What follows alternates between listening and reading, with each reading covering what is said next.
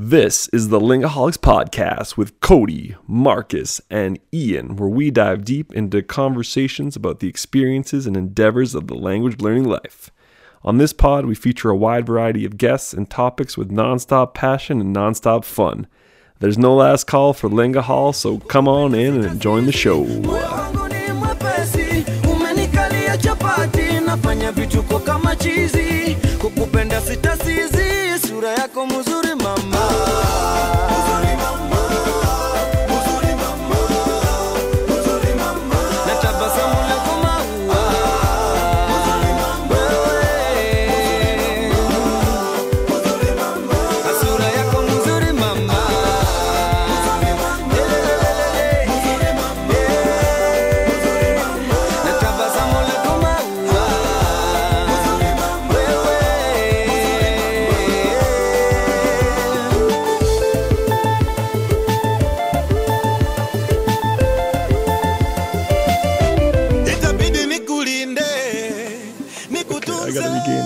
Ya estamos.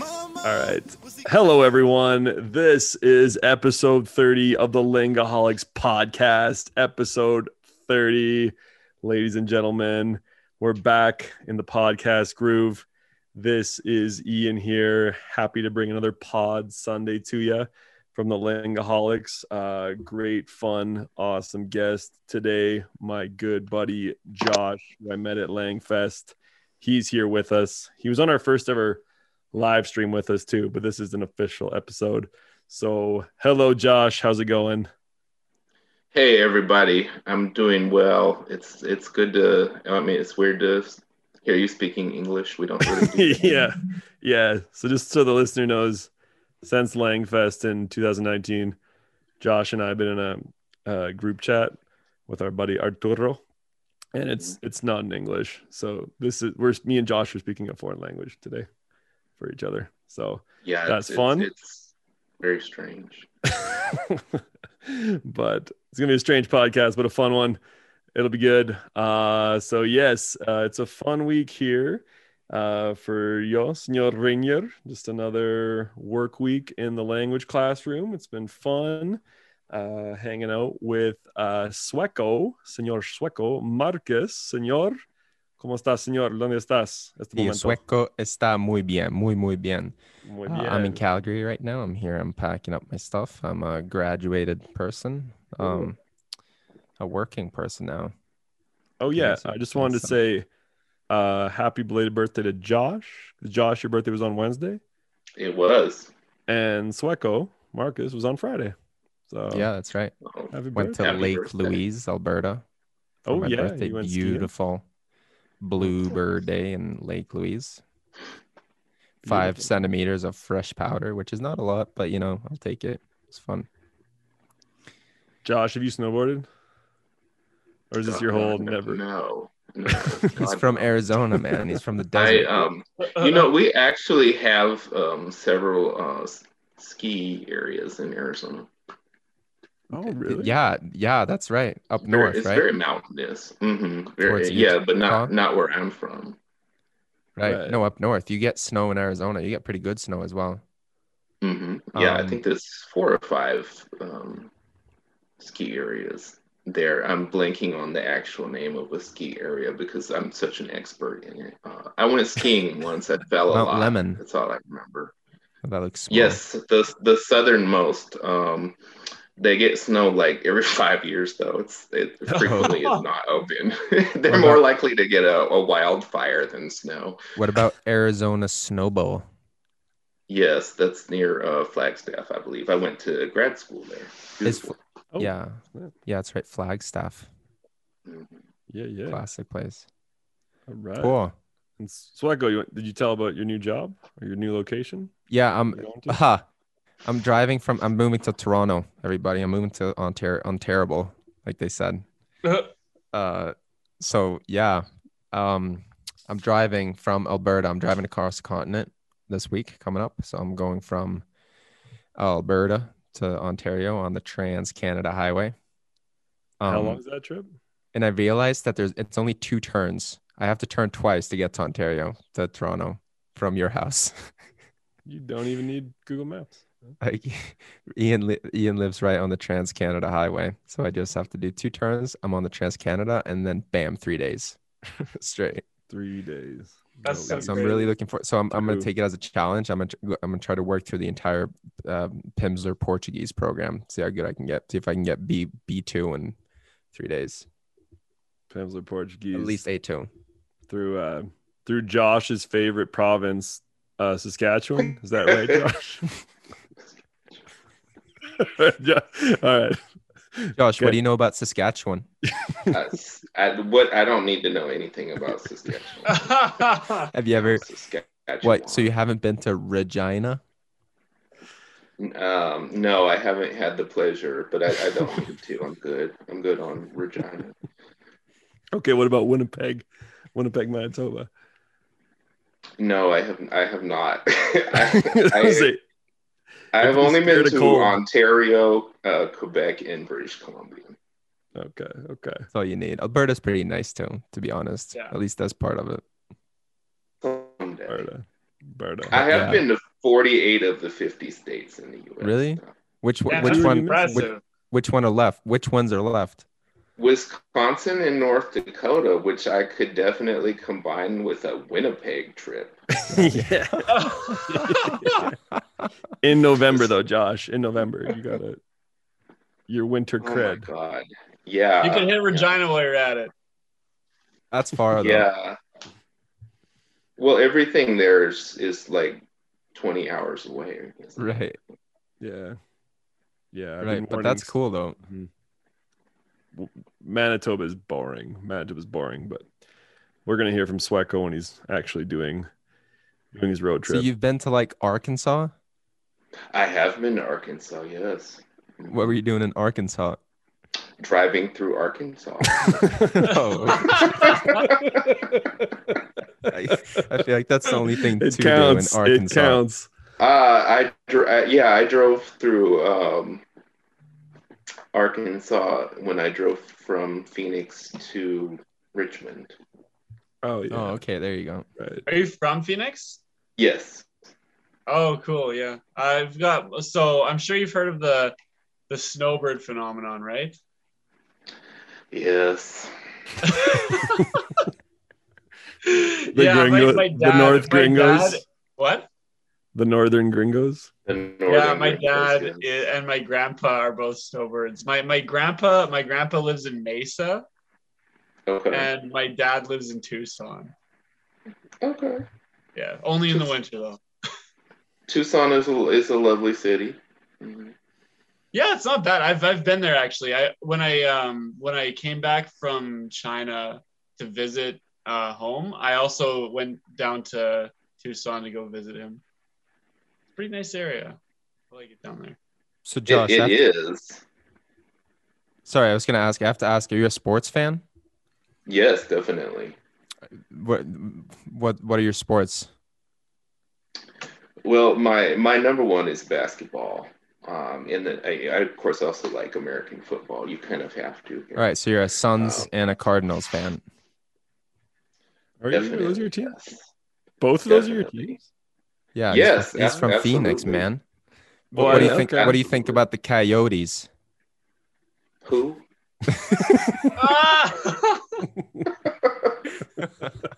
That's the Josh Funny. doesn't go where there's ice. If there's ice, Josh. Funny enough, actually, that's one of the best places to go during the summer is to the hockey arena. I've been to a couple of hockey games there. The last one I saw was a playoff game between the Florida Panthers and the Phoenix Coyotes, and there was just something that wasn't right about that whole thing. Well, those Florida, are two pretty good Phoenix. teams.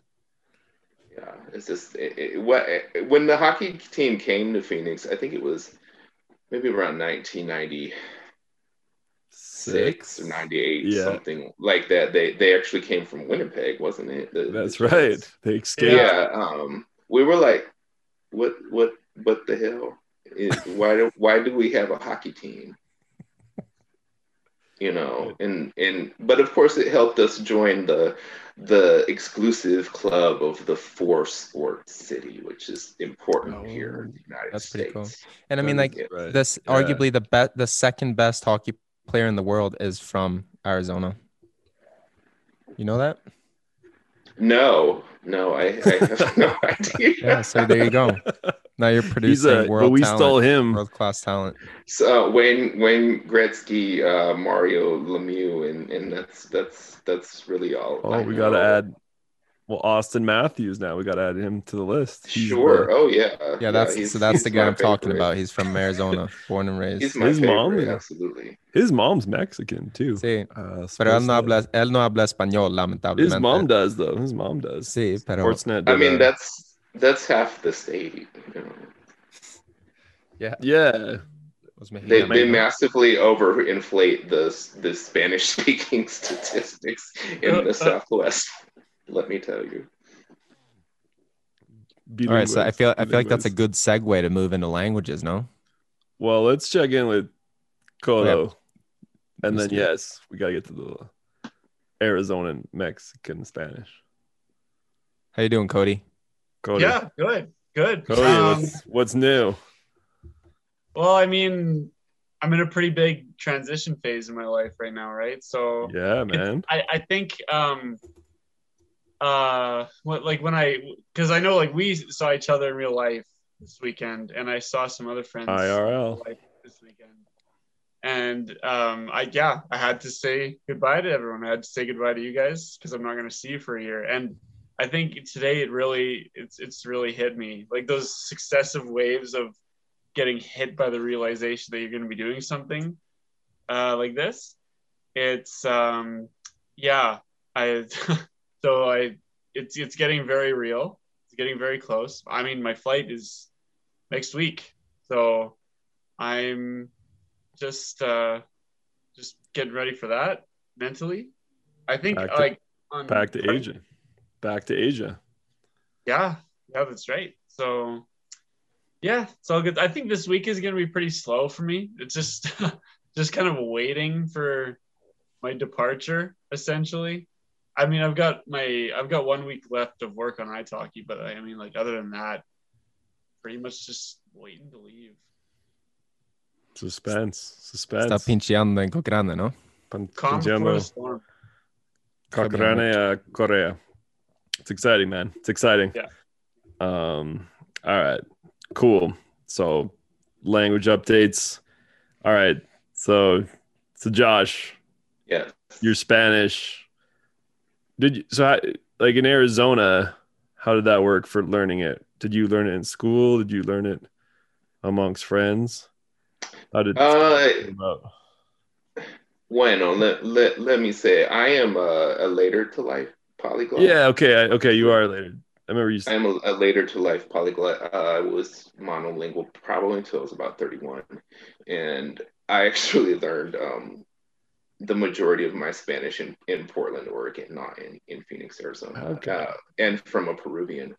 But I learned, when you're in Phoenix, you just kind of pick it up some way. I mean, it's not like it just falls down on you with the sun or anything like that, and you absorb There's lots of sun. Yeah, but there's always, a certain amount, and there's certain words too that replace things, even for gringos and everybody, like chancla, for instance. I didn't really know the other word. So, until I was a little bit older. And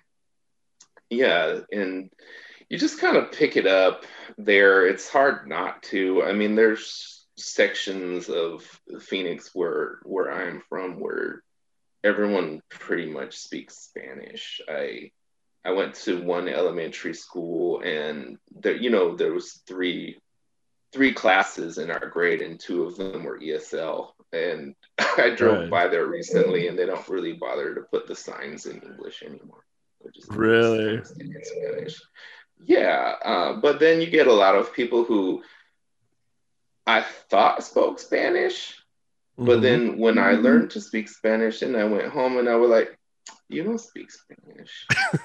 So they give off the... You just really overemphasize one or two words per sentence and to fool the gringos, but you don't speak Spanish. that's the thing is I talked about this on like 2 pods ago. People think their level, and I'm probably guilty of this myself. They probably think their language level is a lot better than it actually is. I feel like that's a very common thing. This is Yeah, mostly or a thing. Converse. Yeah. What? This is mostly a thing for like for people for English speakers learning other languages. No, but I feel like for myself as well, like I probably think that all my languages are better than the like I just feel like sometimes I am a little bit overconfident in my language speaking abilities, which is fine. I think that that's actually a good thing. It's better to be overconfident than underconfident. But I see that a lot in other people as well. Oh, you sound American now. It's like I'll learn eight words of another language and be I'm fluent. What? It's very American. Swag. That's very Swag. American. Flaunt it. Flaunt it. Yeah. I know 10 words. What? Say. Yeah. But that's like so Tucson. So wait, so when that school it doesn't have any more English, so it's even because the Hispanic population is growing more and more in the States, right? So like would kids be going to all Spanish schools now in Arizona? Or I mean just if you happen to live somewhere where only Spanish speaking people live. Right. But if it's growing and growing, right? Yeah, I mean, but it's sort of when it's growing and growing, but also it's kind of always been there. Yeah, touche. Like when I go to other parts of the U.S., like here in Virginia where I live now, most of the people that you meet who are Latino are first generation immigrants, and we tend to where I live meet more Salvadoreños and Hondurans than we do people from Mexico. But I go home and people will ask Latino people, well, how long has your family been here? Like, what do you mean? Like, always? Right. Like, 17th generation? Do you speak Spanish? No. Yeah, right. Yeah. Well, there's that Tigres del Norte song where it's like, Yo no crucé la frontera me cruzó. I didn't cross. Right, like I didn't cross the border. I love that. Crossed me. Which, when you look at like a historical map, like Texas, they've been there for generations. And then, in 2001, September 11th just ruined everything. Like we used to go across the border all the time. It'd be like 2 a.m. What are you going to do? Let's go to Mexico. And we would just bring back my friend's cousin. And he would say, oh, well, no, she doesn't have papers because nobody cares. But then it became a big deal. It's down there in Arizona, you have people who are undocumented, and we didn't really care before, Right. But now it's a big deal, and everybody wants to build the wall. Okay, whatever. Yeah. What is Biden doing though? Is Biden just a fence? Or is he? I mean, there's already a fence. That's the thing.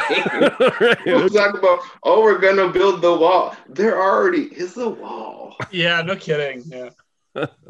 It's just like the places where there's not a wall, the border's not flat. Everybody thinks, you just cross a river. That's in Texas, man. The rest of it's mountains. Right.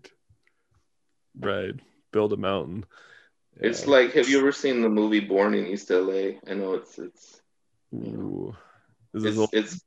older. Before your time. Yeah, sorry, man. It's Cheech Marin, Cheech Marin from Cheech and Chong. You have to watch it. Yeah, it's very funny, but basically he's from East LA and he doesn't speak Spanish and he gets deported to Mexico. The whole movie's about him trying to get back. He doesn't even speak Spanish, but there's a great scene at the end where everybody tries to run across the border and outrun La Migra. And you see like this vista of the mountains behind you, and you kind of go, okay, that's why the wall is so expensive. It's not flat. It's not like the beach, man. Right. You need some good architects or ingenieros, no? Okay. Yeah, I guess that's a lot of demagoguery, no? Or you just like stop worrying about it. You know? Yeah, you're like, whatever. People will ask me because I'm from Arizona, well, what do you think about this gigantic caravan that's moving up through the border? I'm like, that's a Tuesday, dude. I mean, this is nothing new, man. Right. I mean, how do you think you get stuff? You go down to Phoenix and you go to Home Depot, or you know where people go to buy I don't even know if you all know what that is, but in Canada, but Home Depot. You got like 80 dudes saying they're day laborers. Okay, yeah. We all know that at least 90% of those guys are undocumented. Yeah, everybody knows. Yeah. So it's not a secret. No secreto. Yeah. But what would you guys do if I tried to cross your border without documents? I want to know. What would we do? Well, you'd have to quarantine now. As long as you pay for your quarantine hotel, you're good. Yeah, you got to pay $2,000. No, man, the government was footing the bill up until recently. Like We'd roll you a red carpet out to your quarantine location. Well, I need an adventure, so I think I might try it.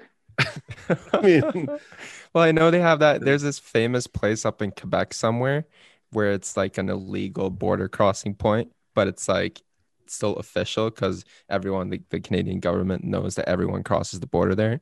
Everyone that comes in and applies for asylum. So they've set up like an official border station with like border police and everything, and they just process everyone that comes over and either I don't know what they do with them. They probably give them asylum, I'd assume. But it's like a famous. There's like a Vice episode on it. Yeah, we have our own like migrant workers as well. Actually, one of my taxi drivers in Toronto last year, he did that. He got in trouble with the U.S. immigration, so he just came up to Canada, and they just gave him everything, papers and everything.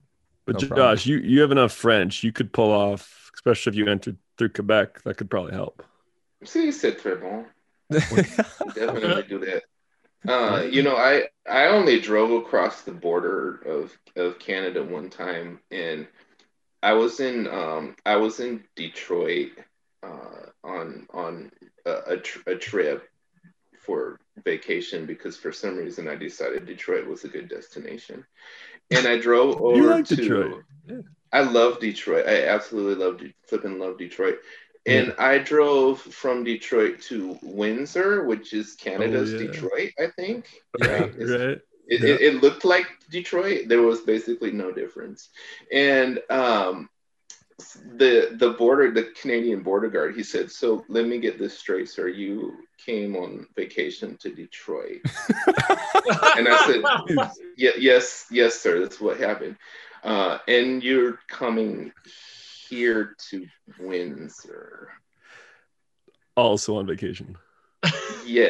Something special. Like, and why? I was just like, just coming to Windsor, never been here before. And he said, okay, sir. You have a nice time in Windsor.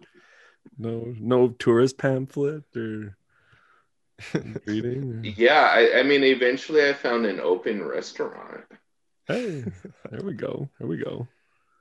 Yeah. But I mean, and you guys lie. And I was very disappointed when I went to Windsor. It was the first time I had gone to Ontario, and I just went there because I hadn't been to Ontario.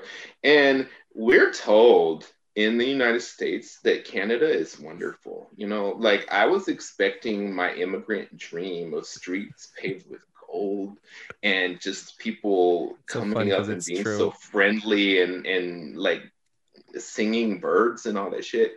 And you lied. Windsor was Detroit. Did we politely lie though? But you did go to the worst part of the country, though. To be fair. Yes, but I have been told that there's no bad parts of Canada, and you lie. Hey, we're not the ones that told you that. Yeah, those are other Americans that have this picture of Canada being like a utopia. Our propaganda is strong.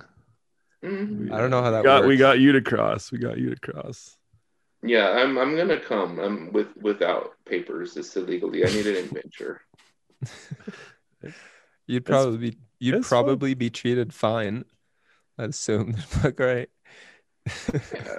I'm gonna do British Columbia though, because it's a little bit warmer. You want to know a funny thing? On the Canadian Immigration Services, like on their website, they specifically have like a notice that says that Americans are not allowed to apply for asylum, like specifically for Americans.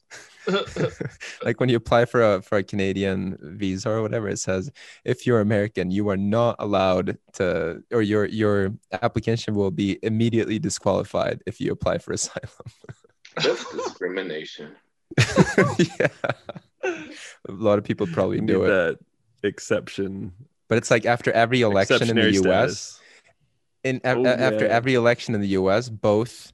Or like all Democrats, if the Democrats lose, they said they're going to move to Canada. And if the Republicans lose, they say they're going to move to Mexico. Well, yeah, usually we'll all say Canada, and we're lying. You know, nobody. See, you guys lied too. Yeah. Yeah, but we have that reputation. Sorry. You know, we carry guns and lie. You guys aren't supposed to do that. You're supposed to be, like pure as snow. I was very disappointed by you Canadians. I have to be. Well, it's better in Alberta. Désolé. Joshua. Yeah. Hey, someone actually got me a random stranger got me a free Tim Hortons today. Josh, did you try Tim's when you were here? Oh yeah, of course. Yeah, that's we have some of them in New York. Oh yeah, that's right. I've seen. Like Tim's, you would never go to a Dunkin' Donuts drive-through and have the car in front of you buy for your coffee. That would never happen. Maybe not. Never. Unless I try to prove you wrong and just go and do it. All right, let's see. Yeah, that's a Josh challenge. That's a Lingaholics challenge. No, I'm too cheap for that. Yeah, that's what I'm saying. Okay. All right. So, Josh, you're Spanish. You learned in Portland? In Portland? Yes. Most of it. Portland? I lived in Portland for 9 years. Right. Okay. Portland actually. Portlandia is not Portland. It's one part of Portland. Okay. Yeah, there is actually a quite a substantial and vibrant Latino community in Portland. I feel like isn't every state have a few Latinos though? Like, have you like? Yeah, not Vermont. Not Vermont, man. Vermont is white people from Connecticut. Even one or two live in West Virginia. I don't know why, but they do. Okay, like yeah, because when I went last year to the Prince Royce concert in Spokane. I mean, Prince Royce, yeah, and like there was quite a few Latinos there, and like yeah, obviously, isn't that like the main group of people that would go and see Prince Royce? Of course, but they must have been driving like me. Maybe they drove or like Washington State. Washington State's pretty big, but I'm like, hell yeah, this is like a northern state, and I bet there were like lots of Latinos. I bet there were like there's more Latinos in Washington State than you would think there are. Yeah, I know. It's just everyone there was probably a Latino, and then some Spanish teacher from Strathmore, Alberta, doing a field studies investigation. I gotta have some cred. Hey kids, we're gonna talk about Latin music, and I've actually been to a Latin concert. So Prince Royce. But it was Royce, yeah. It was Royce. hey. I gotta get 8-hour drive still just to go see Royce. So worth it? Totally worth it. And it was like right before COVID too. So it was like the last hurrah before the apocalypse. So yeah, there you go. There you go. Okay, so Josh, Spanish. What else is on your language plate, or where did it go from Spanish? Your language a portfolio. later to life polyglot, which I like. I like that because I think there's a myth that you got to be young, spry, Sueco to learn languages, but you can be old. Yes, you can be old and be raised in a completely monolingual family. I think I have one family member who speaks another language, and that's it, other than me. So I went from Spanish to my next natural sort of leaping point was French. And then from there, I decided for a reason that I don't remember to study Turkish. Right. So French to Turkish. Yeah, and I'm probably what you guys like to call B whatever in Turkish. It's meaning, the designation is meaningless to us. Are you guys allowed to use? Are you guys allowed to use European things like that? No, not unless you want to lose street cred. Yeah, which is very important. But I think that too is for people who did languages and all that in college, and I did my study abroad when I was 35, so it's a little bit different road. And Turkish is sort of my I keep putting it on the back burner for other things. My main thing lately has been Swahili. Right. And I sort of have this every continent sort of in my head. Yeah. Can you tell our listeners what is that? Your every continent goal? Yeah, I want to learn a language that sort of originates on every continent. Or is widely spoken on every continent. Swahili was very natural for me. I know a lot of people who speak it here. Speak Swahili. It's also just a very fun language. And then before I went to Japan, I said, well, let me pick up just a little bit of Japanese. And I was only going to do like 100 words or whatever, but then I just kept studying it. And I this is kind of who I am. I do things and I don't really know why.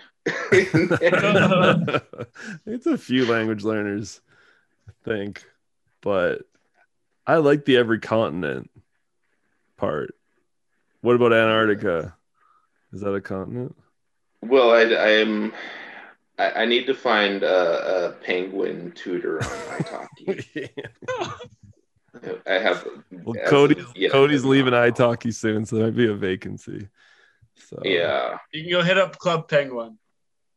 Yeah, right. Club Penguino. And I also picked up Brazilian Portuguese, and I say specifically Brazilian Portuguese. That is the designation of anything and everything that I've ever studied in Portuguese was Brazilian Portuguese. There was before I went to Japan for the Polyglot Conference last year, there was this big push to learn Asian languages. And I had already picked up a little bit of Japanese, but I'm just, I'm getting older and there's only so much brain cells left. And I'm like, I don't have time to learn a new alphabet, man. I just can't do it. Three alphabets. This hiragana, katana. So, I mean, I speak a good bit of Japanese, but I'm functionally illiterate, and I'm going to admit that right now. And I don't intend to be unilliterate, if that's a word. So, for this reason and this reason alone, I randomly decided that I was going to study Indonesian. Oh, that's a little different, though, isn't it? Like, it is a little different. It's easier. The grammatical structure is almost identical to English, and of course, it's written in a Latin alphabet. And to me, I just sort of even if I'm very random with language, I will always sort of fall in love with its language and its culture. Sure. And I really love Indonesian. It's so, people talk about how harsh German is, and Indonesian is exactly the opposite. It's like so sunny. You hear Indonesian and you just said the sun's coming out and everything's wonderful. Happy times. Happy times. Everything's good, and it's so underrated as a language. I mean, it's almost identical also to Malaysian, Indonesian. Indonesian is really just a dialect of the Malaysian language. It's spoken by almost 300 million people, and like almost nobody learns it. Yeah. So Josh, my question right now is, why is it so simple? First of all, why is it a Latin alphabet, and why is it grammatically similar to English? Is there historical context for that? No, the grammatic similarity, no, not really. It's just kind of that's the way it is. The Latin alphabet, I think it was introduced probably from the colonizers, the Dutch. And Indonesia has so many different languages that when they decided that they needed this national language, they really just went and picked one and decided this is going to be our national language. This is in the 40s. And it's really kind of a simplified form. And I think that it just became accessible to everybody. But it's really a wonderful language. I actually, if they say, Joshua, for whatever reason, you random dude in the United States, pick the lingua franca for the entire world that's easy to learn, I would not say Esperanto. I would say Indonesian. Because we've talked about Esperanto. Yeah. And Okay, two things. Okay, so yes, I've also heard and read that a lot, plenty. Like, the easiest human language possibly could be Indonesian. So that begs the question. Yeah, if it's not going to be Esperanto, not natural language, then maybe Indonesian's the next like front runner. Don't say that to Esperantistas. Don't say that to Ian. I'm becoming one. Like we've talked about this before, and I don't mean to make fun of Esperanto, except that I make fun of everything. It's just who I am. Yeah. But I accepted like one random Facebook friend who spoke Esperanto, and then all of a sudden I had like 200 friend requests, and they were like instant messaging me Esperanto, sure. And I'm like, I don't speak Esperanto. But you can. It's not really on my radar because I only have so much life left, Dude, that's a weekend. Like Cody was able to, like, from an hour of just like playing around with it, he was able to work up like a sense of the language. He was like forming structures. Yeah, man, it's true. Mi parolas Esperanto. Mi parolas ankaŭ Esperanton. Tre bona. I mean, yeah, but like I got a kid. I ain't got time for that. Teach the kid Esperanto. Life happens. No. Actually, he is already learning Spanish. I've been talking to him in Spanish since he was very little, and Japanese. He's doing Japanese now too. He is. We're kind of learning it together. He likes anime, and actually, you can't see this now, but my Bluetooth headphones weren't working, so these are my son's Pikachu headphones. Hey, it's gonna look even better on the video because he sort of likes all things Japan. So I thought it would be a cool thing. Let's learn some Japanese together. That's a sick father-son activity. Yeah, that's a really cool idea. I like that. Something for you, Ian. Oh my God, I'm gonna do Esperanto first. I mean, I'll name my kid Hope too, just to that's Esperanto.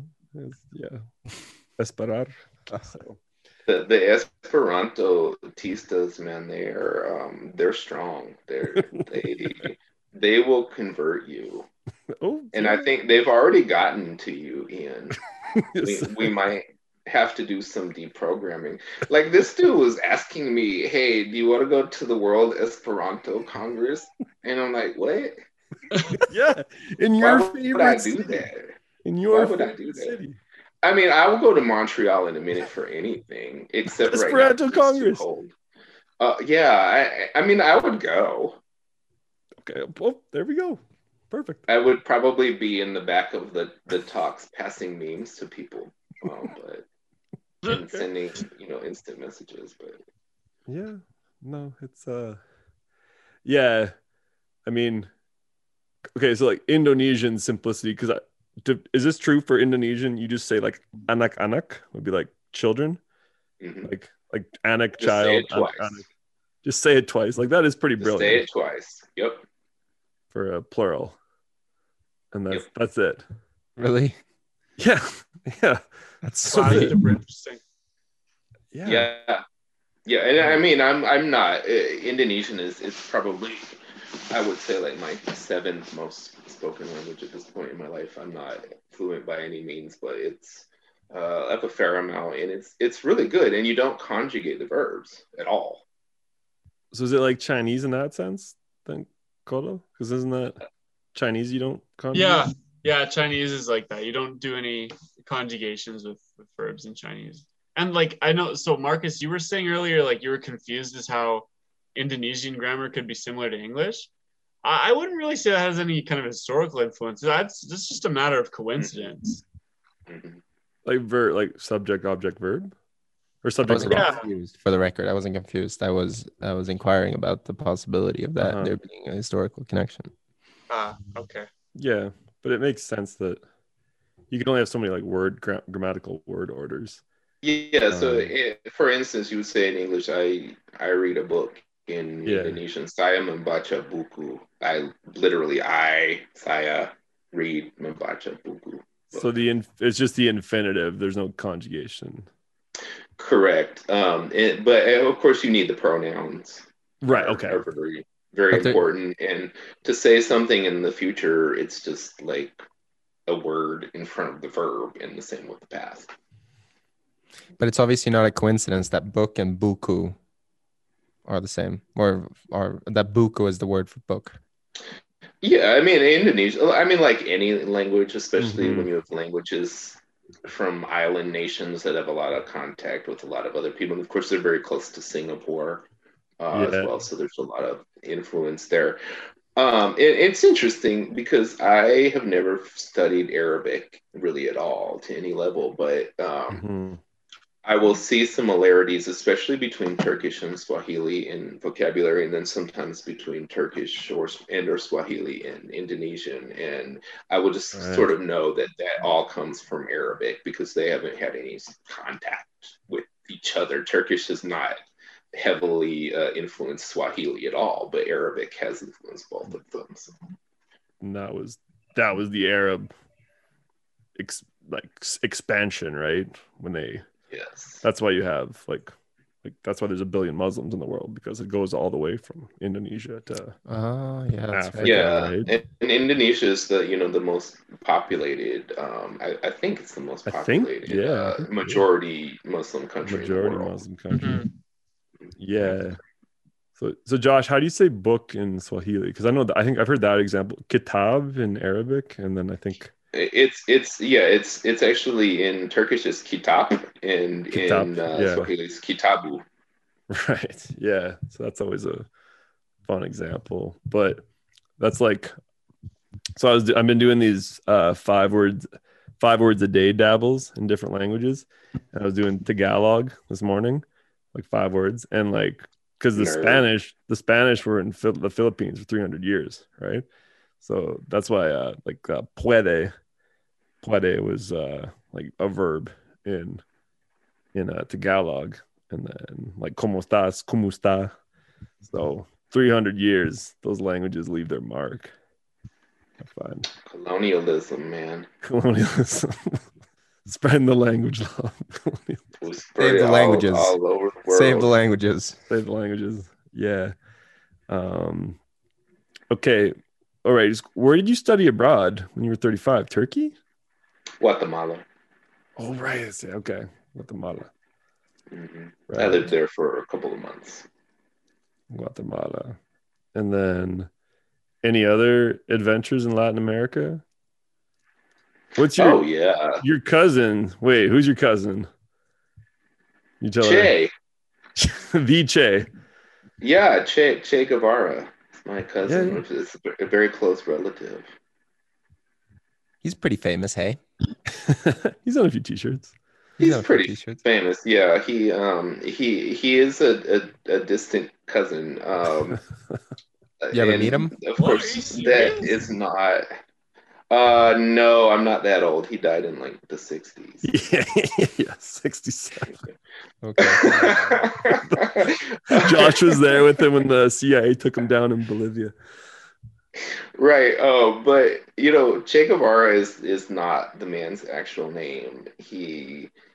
His father was Irish, and his actual last name was Lynch.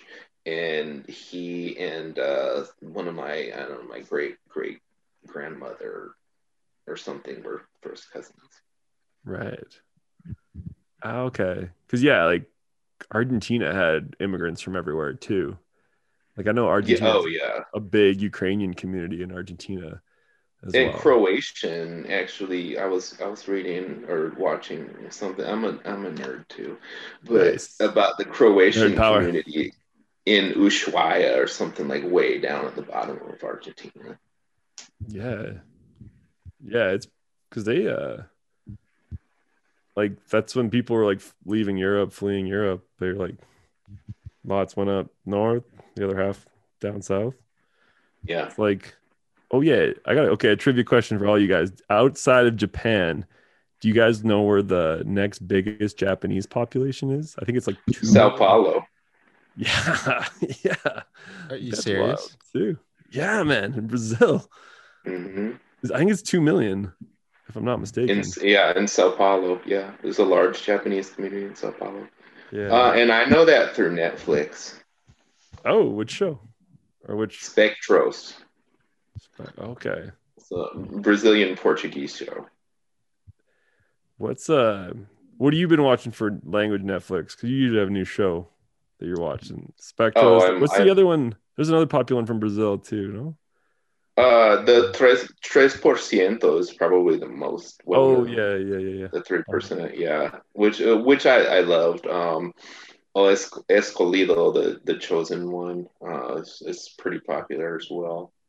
And I watch a lot of French. I've been watching some French stuff from Senegal, actually. Oh, there's that movie, no?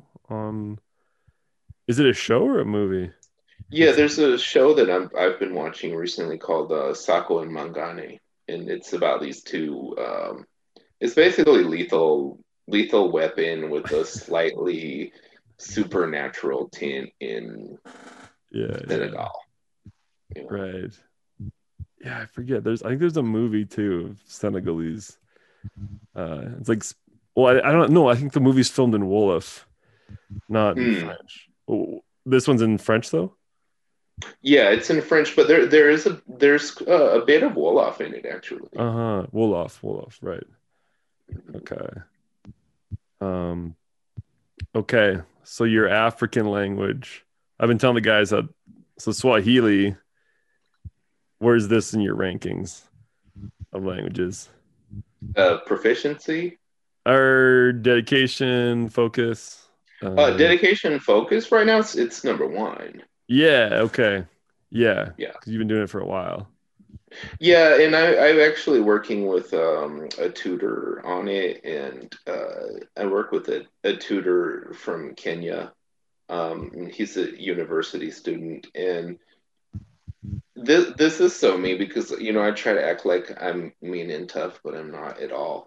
And I think the reason that I work so much on it is because like he needs some money, and I'm like, okay, you want to be 3 times a week? Okay, you're doing 3 times a week.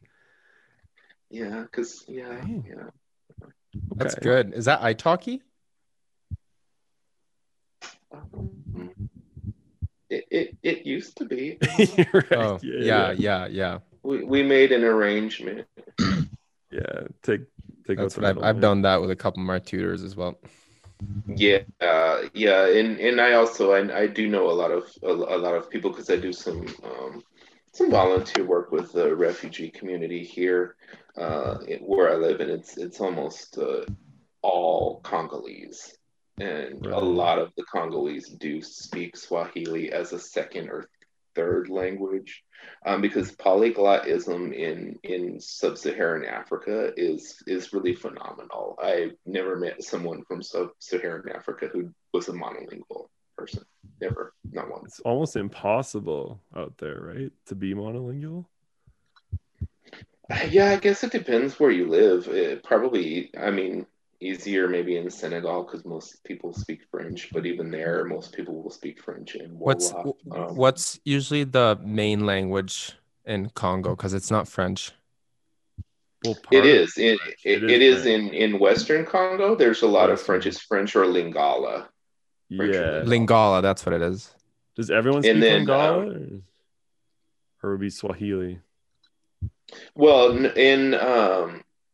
in the Western Congo, people in the western half of the Congo, people would tend to speak Lingala and then French as their sort of lingua franca. And in the Eastern Congo, people speak different languages, and then but Swahili is more spoken as the lingua franca. And so like a lot of people speak Swahili in the area, but not as their first language. Very few people speak it as their first language. Something like maybe 5 million, but it's spoken by over 100 million people as a second language. Did you ever go there, Josh?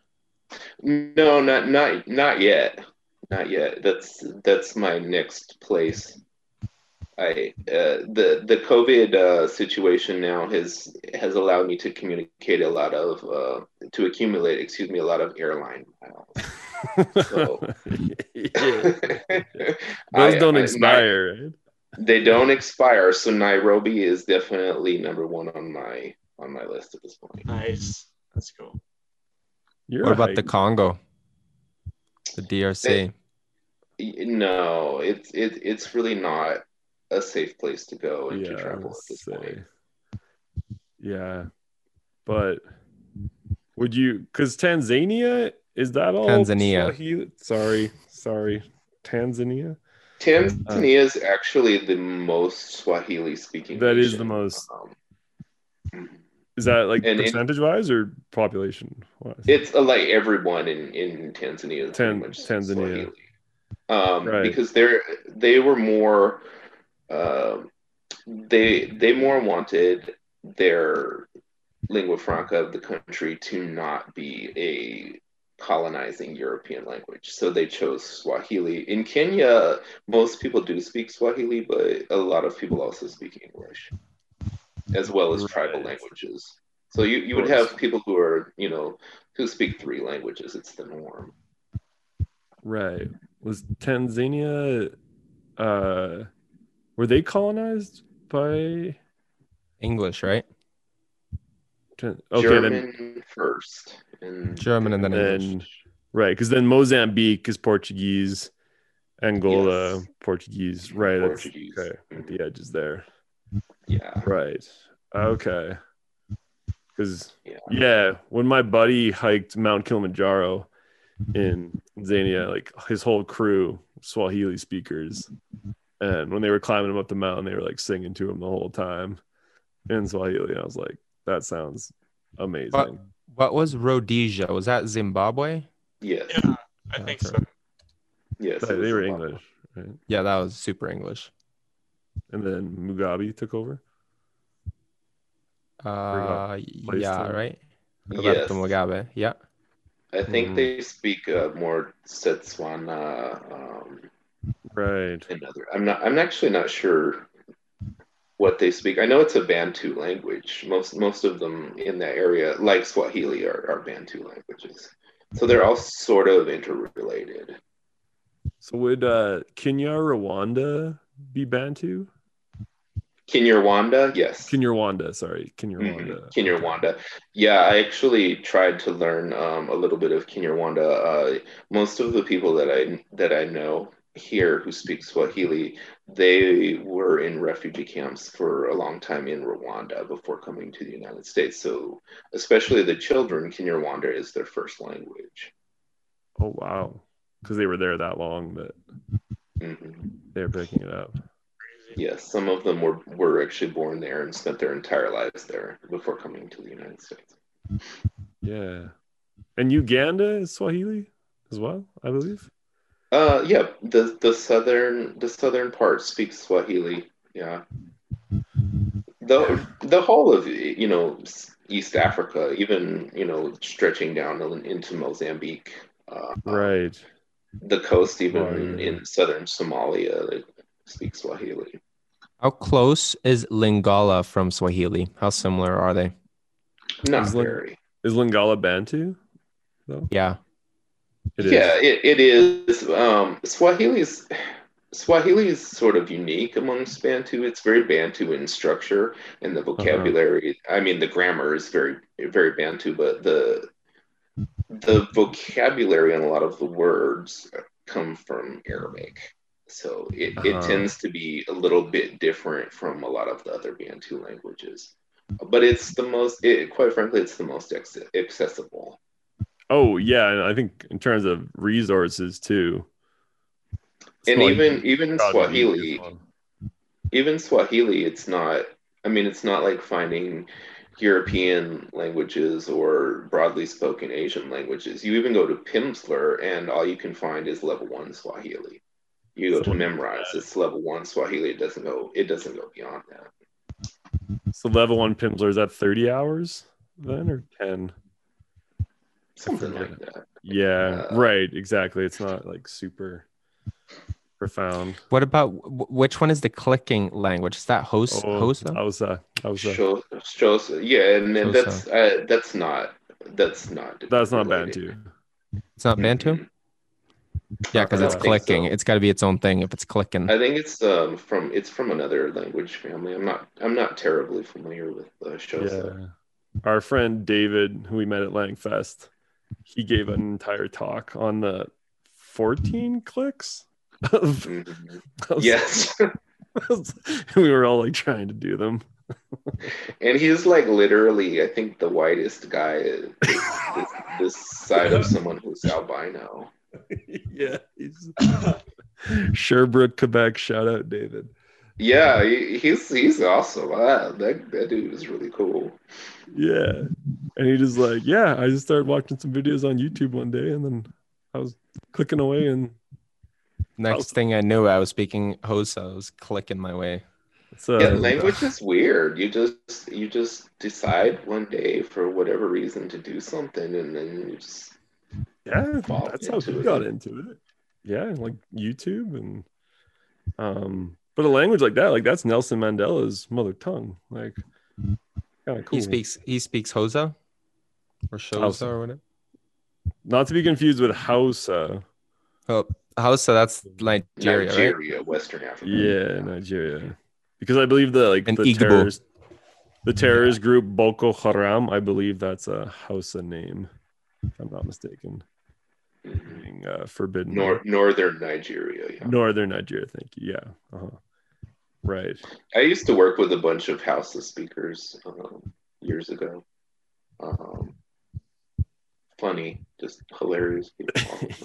That I know. I mean, I'm not saying everyone who speaks Hausa is hilarious, but these particular people that I knew were we had a good time.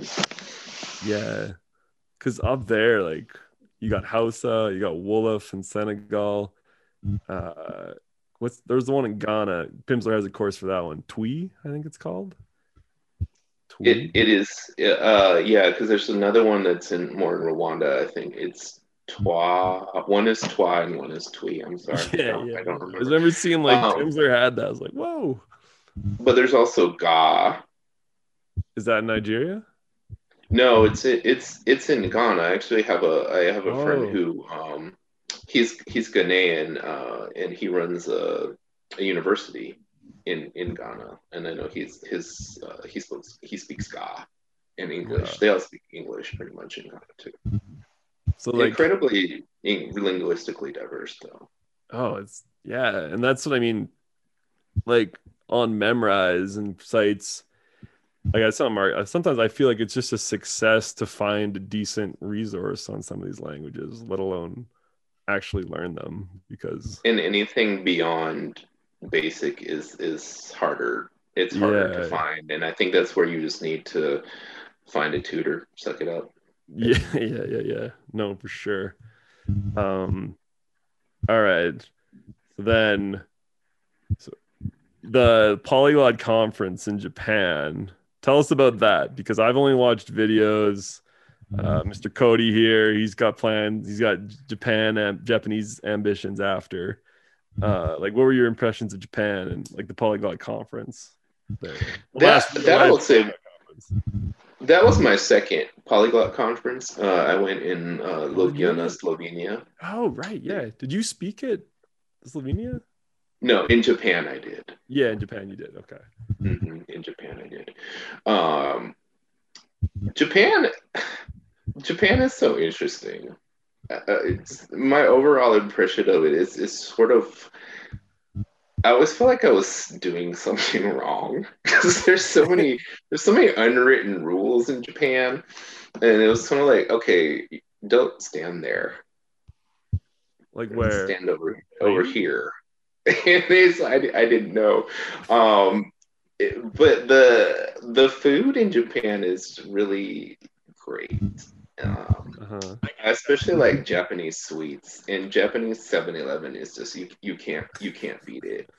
The Polyglot Conference itself it's just an experience that, especially myself being a later to life polyglot, I didn't have any concept of what that was, until a couple of years ago. And then you get around these people who are completely nerdy in the exact same way that you are, and you're like, oh my god, I feel like I've known you my whole life. This lost tribe. Yeah, and just like with Langfest, you go to the talks, and the talks are great. I gave one myself, but it's really the contact with the people that you meet, and you just meet some really incredible people. I will say like a quarter of the people are what I would call snobby-glots. We've talked about this term. they'll just like look at your name tag and try to size up whether or not you're worth talking to based upon the languages that you speak. But you only speak romance languages. You're only romantic. But most of the people that you meet are just really cool people. And Japan was really interesting because you had so many people from all around Asia. So it's a very different sort of flair and demographic than what I saw in Ljubljana. Right. But some of the same people. And that's probably got to be like part of like Richard Simcott's logic for having it in different places. Beyonce, sorry. Yes. He is I agree with Josh. So Josh calls Richard Simcott the Beyonce of the language learning world. And why? He absolutely knows that I call him Beyonce, and I told him that. Why? Because he's a rock star, man. Because he's just like the Beyonce. He's like the most famous known just like polyglot dude. He's like on level in the polyglot world with Beyonce. I see people all the time who like their Facebook photos will be with Richard Simcott. It's like, damn, Richard. It's like having one with Beyonce. So like, oh, you're Beyonce, so famous. So Luca Lampriello, he's got to be like Kanye, or is he? Yeah, I don't know him. Okay. Really? He's pretty popular too. Yeah, I've personally never met him. What's the other guy, Alex? Rawlings. Yeah, Alex Rawlings. Yeah. Yeah. He's super famous. Yeah, I mean, he's not bigger than Luca though. He's written quite a few books, and then of course there's Judith Meyer. Yeah, she speaks. How old is Alex Rawlings? Because he seems to be young. He's younger than me, I'm sure. Yeah, I think he's probably around 30, early 30s maybe. Yeah. Yeah, he looks like a young dude. And Tetsu, he's getting up there too. In Tetsu, yeah, that's the he's a legend too. Polyglot parent guy. Yeah. So Josh, and just approachable. Yeah, totally. I don't think at Langfest I didn't get the huge Snobbyglot vibe from many people. Like barely any. No, not at Langfest. To be honest, I got the impression much more in Ljubljana than I did anywhere else. Yeah, okay. Europeans. Yeah. So wait, so when you're talking to your son, is it only in Spanish or is it a mix? Like for your polyglot parenting? Or you should just say Spanish parenting or whatever. Well, for me, it's very interesting because I tried from the very beginning to raise him bilingually in Spanish, but my son was very delayed in his speech. He didn't really speak till he was 3.5. He has autism, so I had to really back off of that goal with him for a while and just have sort of introduced it again. So it's sort of trying to read. And he gets really frustrated sometimes with it, so we've been reintroducing it. Okay. So it's just a whole other level of interaction. Yeah, no, okay. It's because Tetsu's got his whole like one parent, one language thing, and he does it. Yes. And I know a lot of people who did that, and Tetsu, they speak like 5 languages in his house. It's wild, yeah. And if you've ever gone to his talk, and when I was in Japan, I didn't go to his talk because I'm like I've seen Tetsu's talk. Yeah. And it's sort of he's a great speaker and his content is wonderful, but you'll have three talks at the same time, so I want to go to the people who I haven't seen before. But he speaks. What was interesting was people asked him, "What do your kids speak to each other?" And he said Japanese. Oh, okay. But of course, they speak French because he lives in Montreal. Japanese, Mandarin. Yeah. So is there a reason why his kids, I guess, like I wonder why they speak Japanese to each other? I think his wife is Japanese. Right. And I believe one of his parents, if I'm remembering right, is Japanese as well. So that might be why. Yeah. Okay. Because did you meet Jonty, Josh, at Langfest? Jonty. Oh, I did, but I got to know Jonty a lot better in Japan. Ah, okay. He gave a talk on Circassian, and actually he came to my talk, so it was nice to have the interaction with Jonty. Because his is interesting too with his kids in Circassian, which like that is pretty minority, for like languages. Oh yeah. And I think his kids speak in Circassian to each other, if I'm not mistaken. Like his younger kids. Yeah, it's just fascinating with kids, that what they pick up. I read about a kid who his dad tried to raise him bilingual in Klingon and English.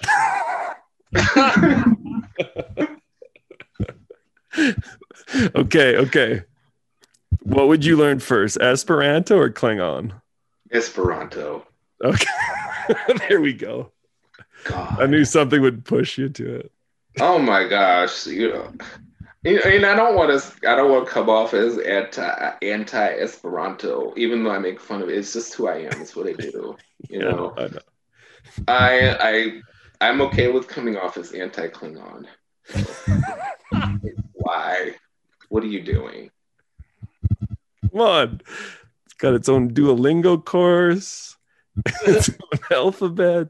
Right, they came out with Klingon before Latin.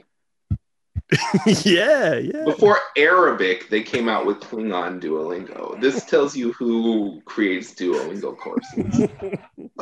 That's so true. Why? What are you doing with yourself if you're learning Klingon? Like, what is your life like? What? I met a guy. Not maybe the guy you're thinking of, Josh, but in Bratislava, there was a guy. He was riffing in in Klingon in front of everybody. No shame, no embarrassment.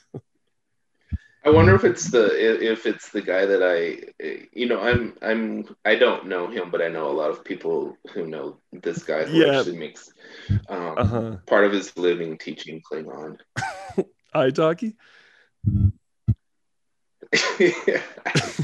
and I'm like, okay, hey, if you want to learn Klingon, whatever, but there are literally 6,000 natural languages in the world. Like, and you get Esperanto. At least Esperanto was created with a mission. You know? Yeah, it did. That's right. And I like Star Trek as well as anybody, but you're not going full Trekkie. Never go full Trekkie. No, because you can't come back from that. Forever scarred.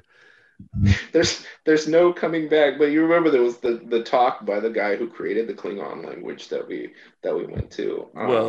Yeah, that's right. We had the most passing memes. Yeah, but then our beloved Game of Thrones language, Dothraki. Like, that was so much fun. Learning some Dothraki. Hajas. And then I remember basically math. It meant something, but I don't remember. Yeah. Math. Yeah. I don't know, but there's like these trained linguists that like make these languages. Like that Klingon guy is a professional linguist. Yeah, I think the guy who created Dothraki is too. And he is. These are interesting guys, and I'm glad you make a living off of that. That sounds like way more interesting than my job. But if you're just a regular old, polyglot dork who wants to learn languages, like I said, I only have so much life left. I don't have time to add Klingon to my repertoire. Come on, 5 minutes a day, Duolingo. Get the streak going. No. Do the 5 words a day challenge. Yeah, join me. I'll do in Klingon and Esperanto. I'll do 5 words of Klingon. Absolutely not. One word. Once you open that gate, you cannot go back. The abyss.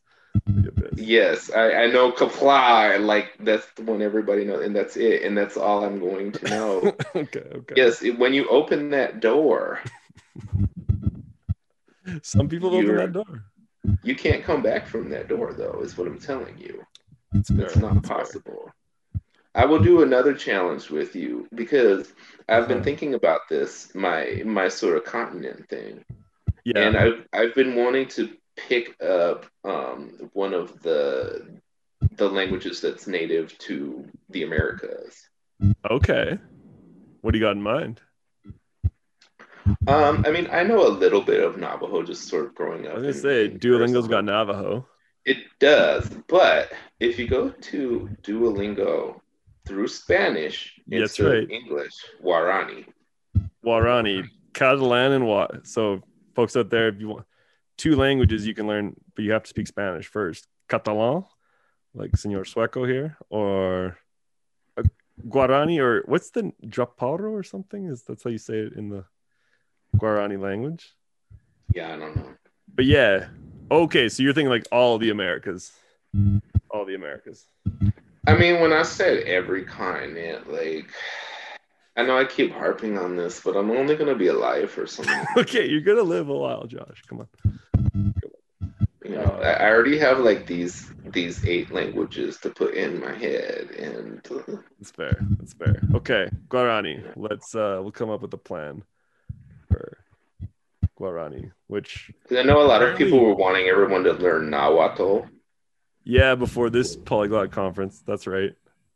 Which, COVID ruined. Yeah, but we might be back. 2021. I hope so. Now, I feel as a Spanish teacher, knowing Nahuatl would give me more insight into Spanish, especially like Mexican Spanish. Yes. Watch El Diablero on Netflix. Oh, It's okay. a Mexican show. I mean, it's about like, this guy who kills demons or whatever. Yeah. If you're into that sort of thing, I am. But they actually have a fair bit of Nahuatl spoken. Oh, really? In that show. Okay. Yeah, okay. Because that was the big push before COVID ruined everything. Everyone's going to learn Nahuatl. It was, and I think that Guarani is more sort of functional as a language. I think almost everyone who speaks Nahuatl also speaks Spanish, and I think when I'm choosing, in Paraguay, almost everyone speaks Guarani, and it's just more widely spoken than Nahuatl is. Yeah. But it depends on your motivation. Like, some people want to learn. Some people want to learn like Irish, which not a lot of people speak. And hey, why not? It's better than Klingon. All right, guys. Look, we're pushing an hour and a half here, and I gotta drive home to Strathmore tonight. Yeah. One last thing for Josh. Josh, in Korea, any advice for our man Cody? Because we might have talked to Cody once more before he heads off. You loved Korea, I know you did. Oh, I adore Korea. I actually like Korea better than I did Japan. Because it's just a little. It's not as formal as Japan. It was like it to me was like between the formality of Japan and the chaos of China was this Korea. Okay. Eat at the markets. The markets are great. Their transportation system is wonderful. They put sugar on everything, though. That shouldn't be anything new to you. Sweet pinch, my sweet pinch. Try Korean Doritos. They are like super sweet. Super pinch. And in the subways in Busan, they sell little tiny cups of iced coffee for 30 cents. Ayo. Nice. Which is like what, $100 in Canadian dollars. Right? Yeah, the way our currency is. Yeah, that's why you should come here. I know you're a poor country. Thank you. Somos hombres del tercer mundo aquí. You sound like our friend now. Arturito, our other. He's the next Theo that we're bringing on the pod. Next Theo. All right, Joshua. Thank you. I know it's late there in Virginia. Thank you for coming on. Anything for you? Well, almost not anything. I know you won't come to. I know you won't come to Saskatchewan. I know you won't learn Klingon. Yeah. If I can get Esperanto, then okay, we'll see. I got nothing against it. All right, folks. Nos vemos la próxima vez. Good night. Thank you for having me. Thank you, sir. That was a pleasure. All right. Thank you all. Ciao. Ciao. Kamsahamnida. Kamsahamnida.